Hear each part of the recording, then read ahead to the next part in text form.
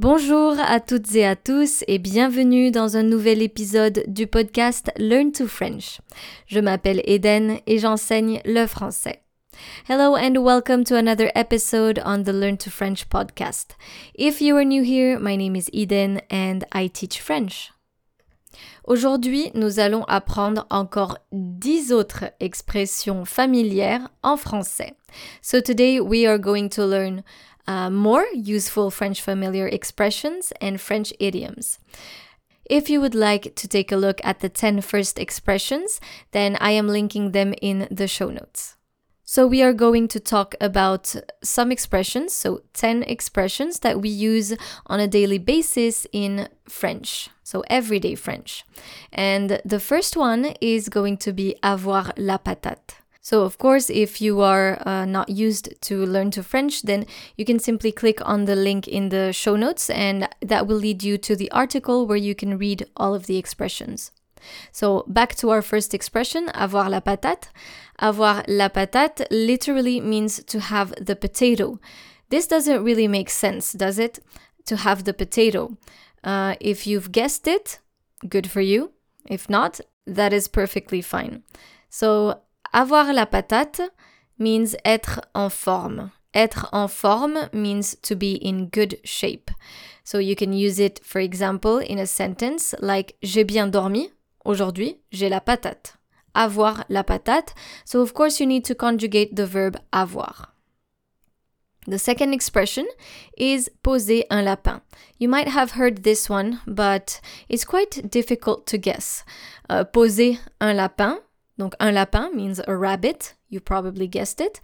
Un lapin. And poser un lapin literally means to put a rabbit down. Poser quelque chose, to put something down. So here we are putting a rabbit down. Poser un lapin. And it actually means ne pas se présenter à un rendez-vous. Ne pas se présenter à un rendez-vous. So this means to stand someone up. Ne pas se présenter à un rendez-vous. Par exemple, elle m'a posé un lapin hier soir. So you're going to use this when someone is standing you up or stood you up. Of course, you need to conjugate the verb poser properly here. The next expression is fumer comme un pompier. This one is quite easy to guess. Fumer comme un pompier means to smoke like a firefighter. And it actually means fumer beaucoup, être un gros fumeur. So, fumer comme un pompier means to smoke a lot or to be a heavy smoker. You can use it in a sentence such as Arthur fume comme un pompier. Oh, il fume comme un pompier. He smokes a lot. The next expression is quite similar to the English one, and it's être lessivé.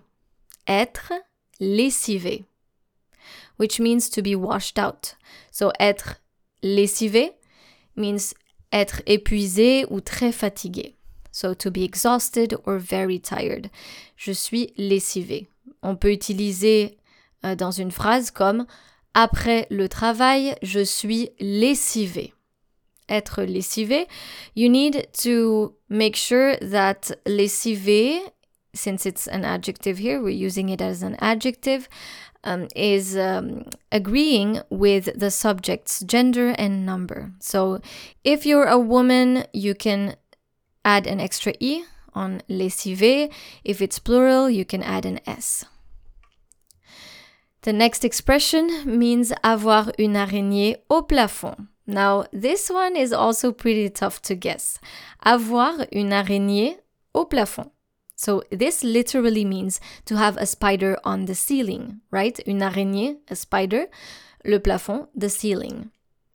And this expression means être un peu bizarre. So to be a little strange. Être un peu bizarre.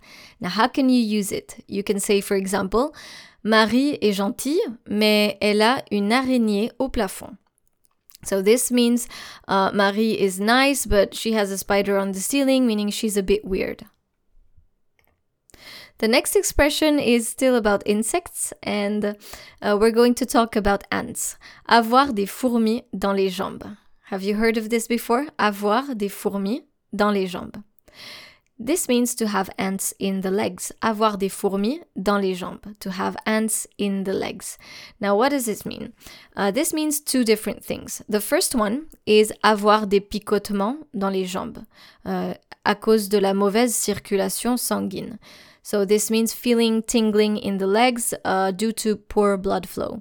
So this is, for example, when you've been sitting for a while and not moving your limbs, maybe your legs, and you start feeling some tingling there because you cut your blood flow to your legs, and once it goes back, you feel this tingling sensation. So that's the first definition. And the second definition is avoir envie de bouger ou de partir, which means to feel the need to move or to leave.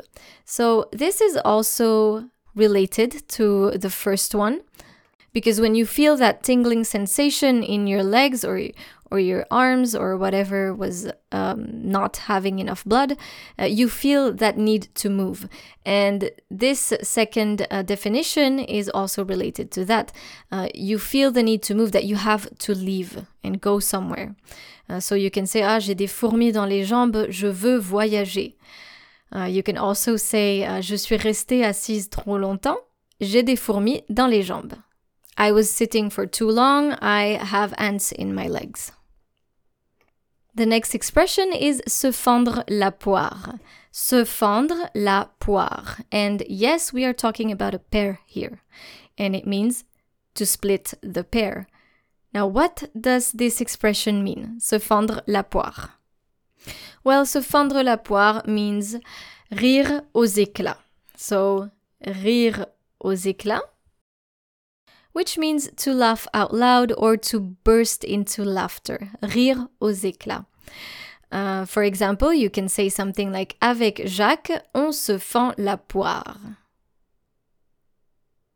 The next expression is tomber dans le panneau. Tomber dans le panneau. So to fall in the sign or the road sign. I like to say the road sign here. I always picture a road sign. So tomber dans le panneau means se faire piéger. Se faire piéger. To get trapped or to fall for something. Tomber dans le panneau. Now you can use it, for example, in a sentence like il a vu la publicité à la télé et il est encore tombé dans le panneau.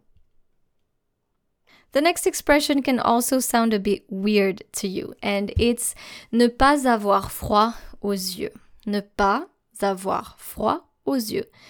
And to not be cold in the eyes. Now, what can this expression mean? Ne pas avoir froid aux yeux, to not be cold in the eyes, means être courageux or courageuse.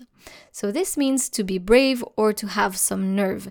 Il n'a pas froid aux yeux. Donc par exemple, il n'a pas peur de partir tout seul, il n'a pas froid aux yeux. Il n'a pas peur de partir tout seul, il n'a pas froid aux yeux. And our last expression for today is ne pas être sorti de l'auberge. Ne pas être sorti de l'auberge. So to not be out of the hostel or the inn. L'auberge can mean a hostel or an inn. Ne pas être sorti de l'auberge means ne pas en avoir fini avec les difficultés. So this means to not be out of the woods. For example, when you're having some trouble and it's trouble over trouble over trouble and you feel like you're not seeing the end of it yet.